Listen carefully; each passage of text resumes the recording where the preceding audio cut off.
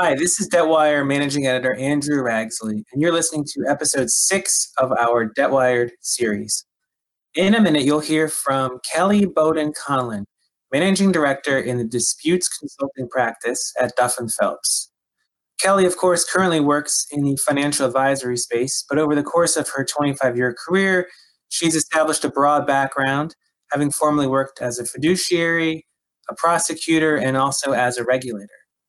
In her current role, she regularly advises global companies on structural optimization, the Foreign Corrupt Practices Act, mass tort, regulatory matters, and other business issues. Kelly's conversation with our deputy editor, Rashmi Basu, runs through what industries might fare better or worse in a post-pandemic world.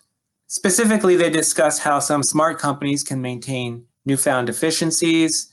Conversation also hits on mass tort being a catalyst for Chapter 11, and some claims management trends. Finally, Kelly weighs in on the ongoing debate over asset transfers. Hope you enjoy.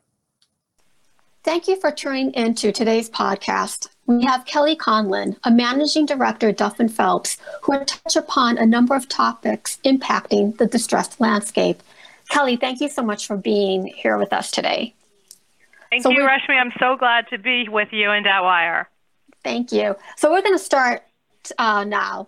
My first question for you is, what bankruptcy trends did you see in 2020?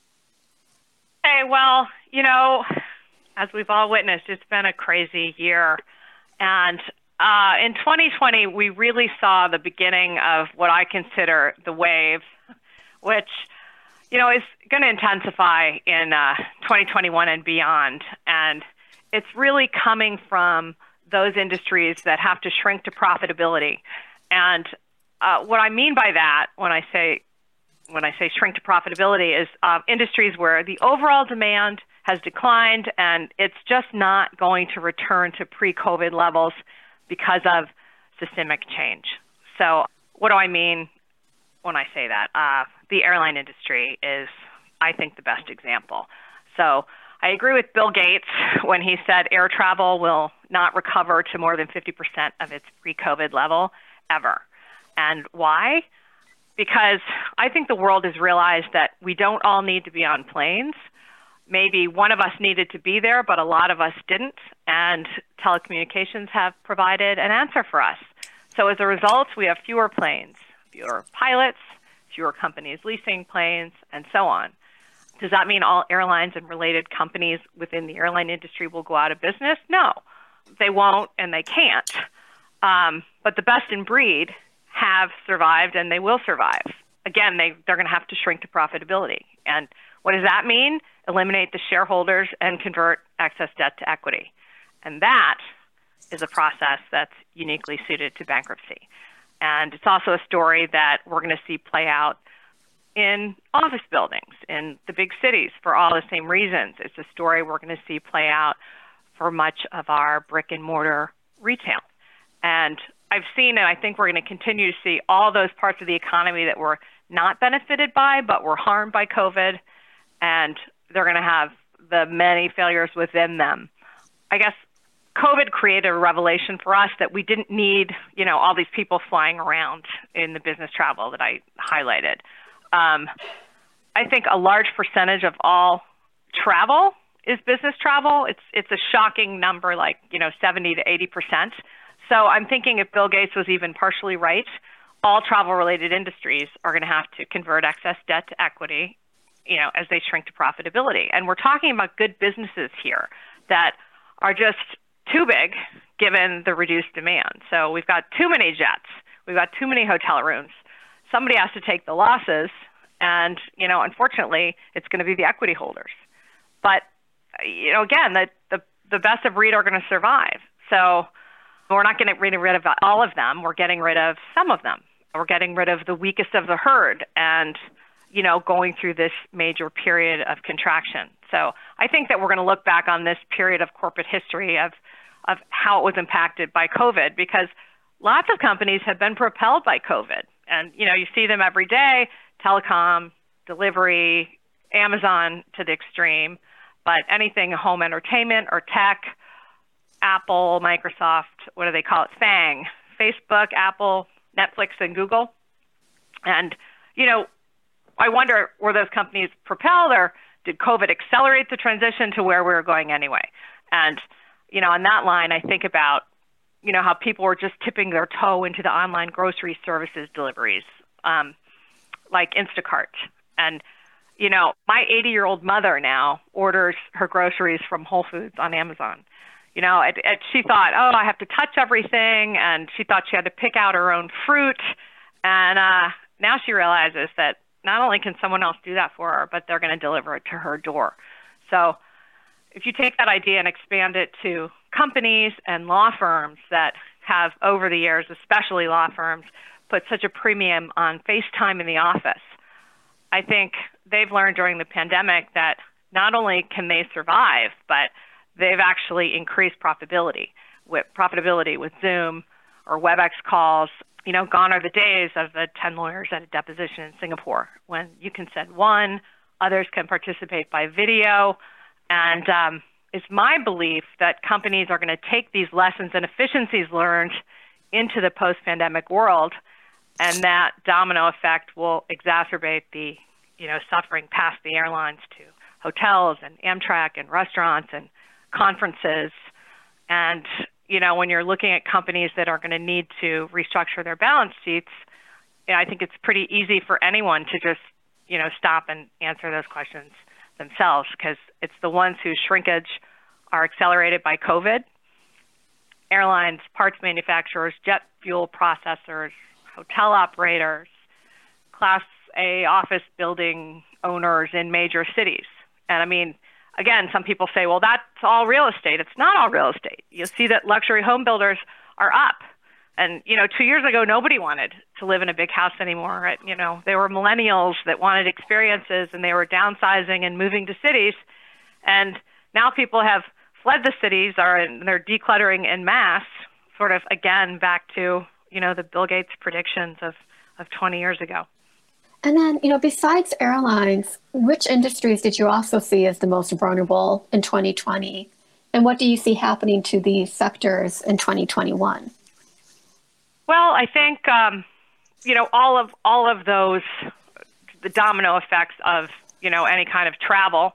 I think if you look at how the consumer has changed, that's also going to reflect what we're seeing, in 2021 and beyond.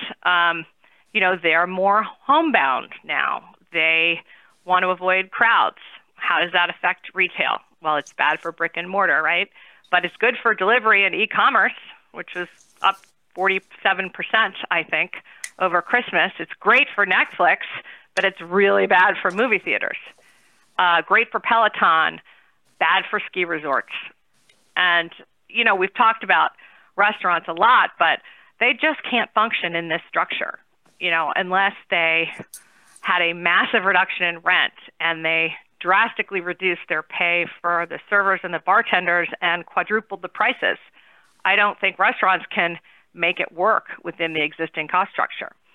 So, again, I sound like a broken record, but we're talking about companies that have to shrink to profitability. And then just given the changes in consumer behavior, do you think that there's going to be a rebound in these industries, such as restaurants, retail, et cetera, or are they kind of doomed post-COVID?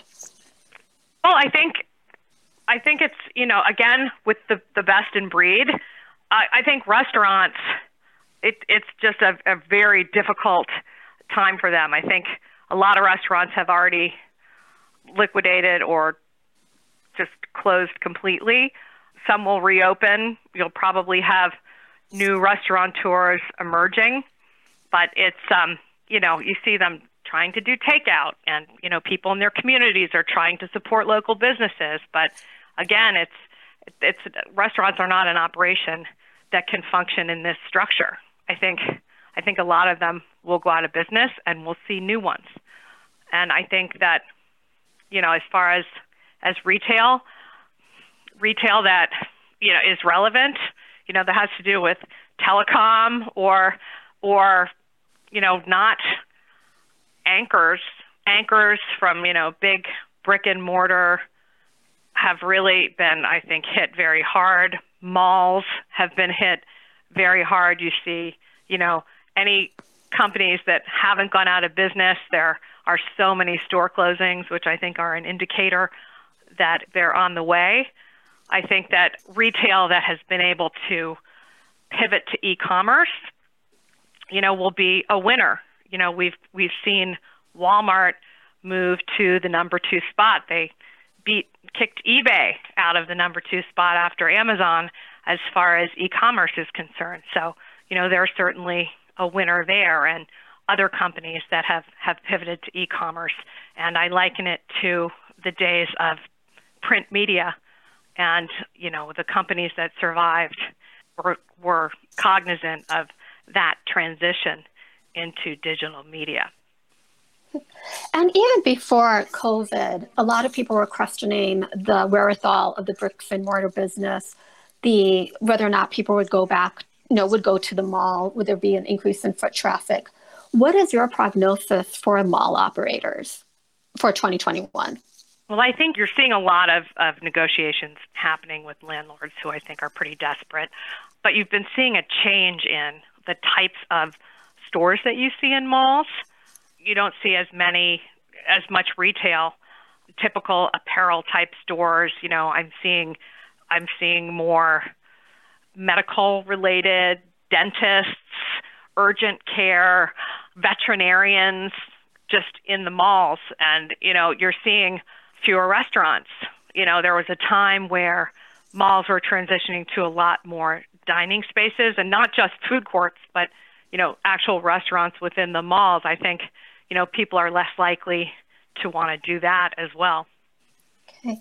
And then, kind of switching gears, there was so much liquidity in 2020.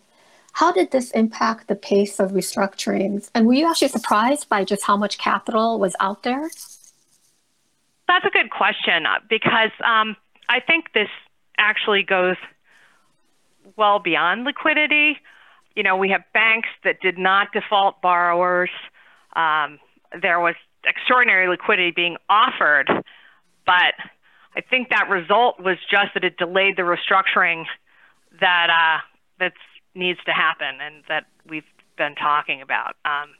You cannot confuse liquidity with solvency, but because there's a lot of liquidity and interest rates are low doesn't change the fact that lots of companies are insolvent. And the only way to deal with insolvency in this environment is to reduce the debt by converting it to equity. And is that something that you've seen, is that there is a confusion between solvency and liquidity? That we kind of maybe as investors take it for granted that if a company can tap the capital markets, therefore maybe their balance sheet has been salvaged? Well, I think it's a Band-Aid, and I don't think it will continue. Okay, and why is that it won't continue?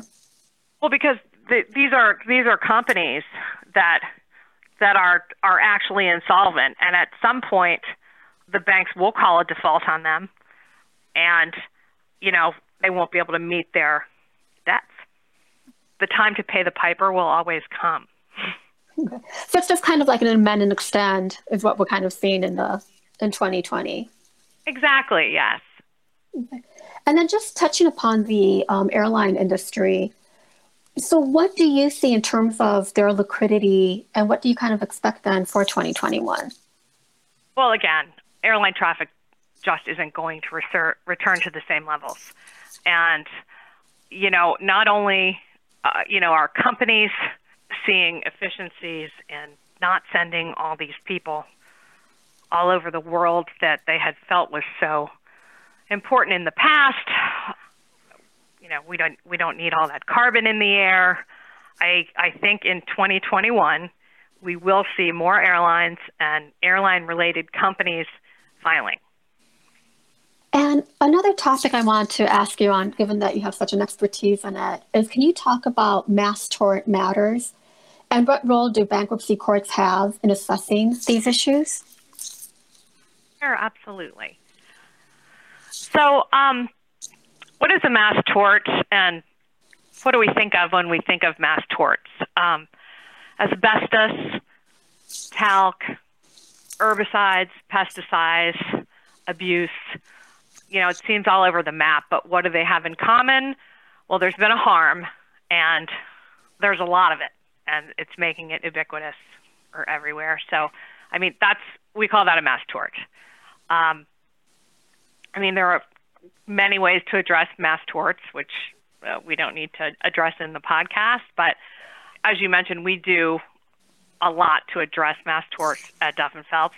But as far as bankruptcy is concerned, bankruptcy courts are uniquely set up to address the really special circumstances inherent in mass torts, namely the issue and the complication of future claimants. So what's a future claimant? It's a claimant or a victim that isn't sick yet and cannot self-identify. So only a bankruptcy proceeding is a place where you can cut off or contain any future liability for past action. And this is the reason you see so many mass tort defendants in bankruptcy. And I'll give you an example, asbestos, because it's been around for so long. When I was the United States trustee of Region 3, all the major asbestos cases were tried within our region. And the reason is because the bankruptcy system is set up for these claimants and future claimants by use of a channeling injunction for what we call a 524G trust, which is a section of the bankruptcy code which allows a trust to be created to pay out claimants that have self-identified and future claimants as they emerge. And bankruptcy courts are the only courts that can do that. Now, using that 524G trust was very successful in asbestos cases, and now we're using them in opioids and talc and sex abuse cases. And, that's the reason, because you can address these future claims. So is the system broken? Do you find that the system is broken because bankruptcy courts are the only venue that can address it? Or do there need to be some changes made to the mass tort reform? Or if you can kind of touch upon that, what your view is?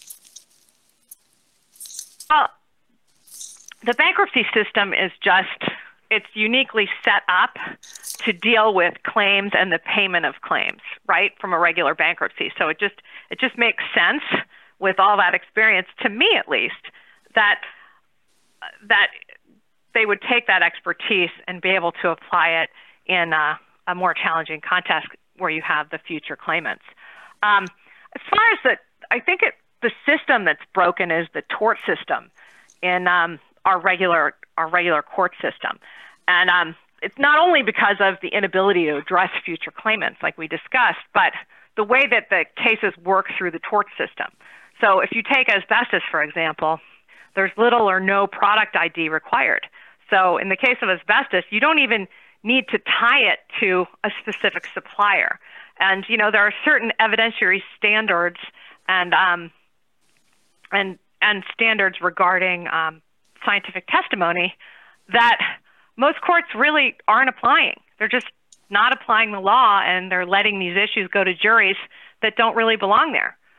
And in my opinion, bankruptcy, as discussed, is the solution to that broken tort system where everyone can be taken care of. The companies can provide for not only the present claimants, but future claimants as well.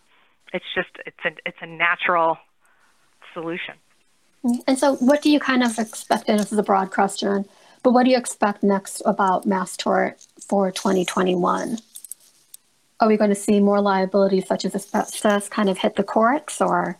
Well, I think mass tort is going to continue to expand. I think asbestos has become less of a problem as its use has been diminished. But it's out there, and we've been able to take the lessons learned on claims management and apply those to other types of mass torts. So, the thing you think about, the torts that we've talked about, and then there's another variant of the mass tort where a company has large contingent liabilities. It's analogous to a mass tort, but these contingent liabilities are very difficult to estimate. They're not impossible, but the exact number is going to unfold over many years, and a lot of companies can't wait for that number of years in order to obtain some degree of certainty. So, we're talking about like environmental liabilities.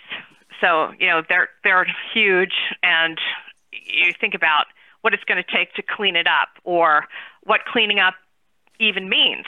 And are you going to be the only source, or is someone else a contributor? Is this lead paint coming out of your ceiling, or is it coming out of a car, or is it, from a smelter, somewhere in the middle of the U.S.?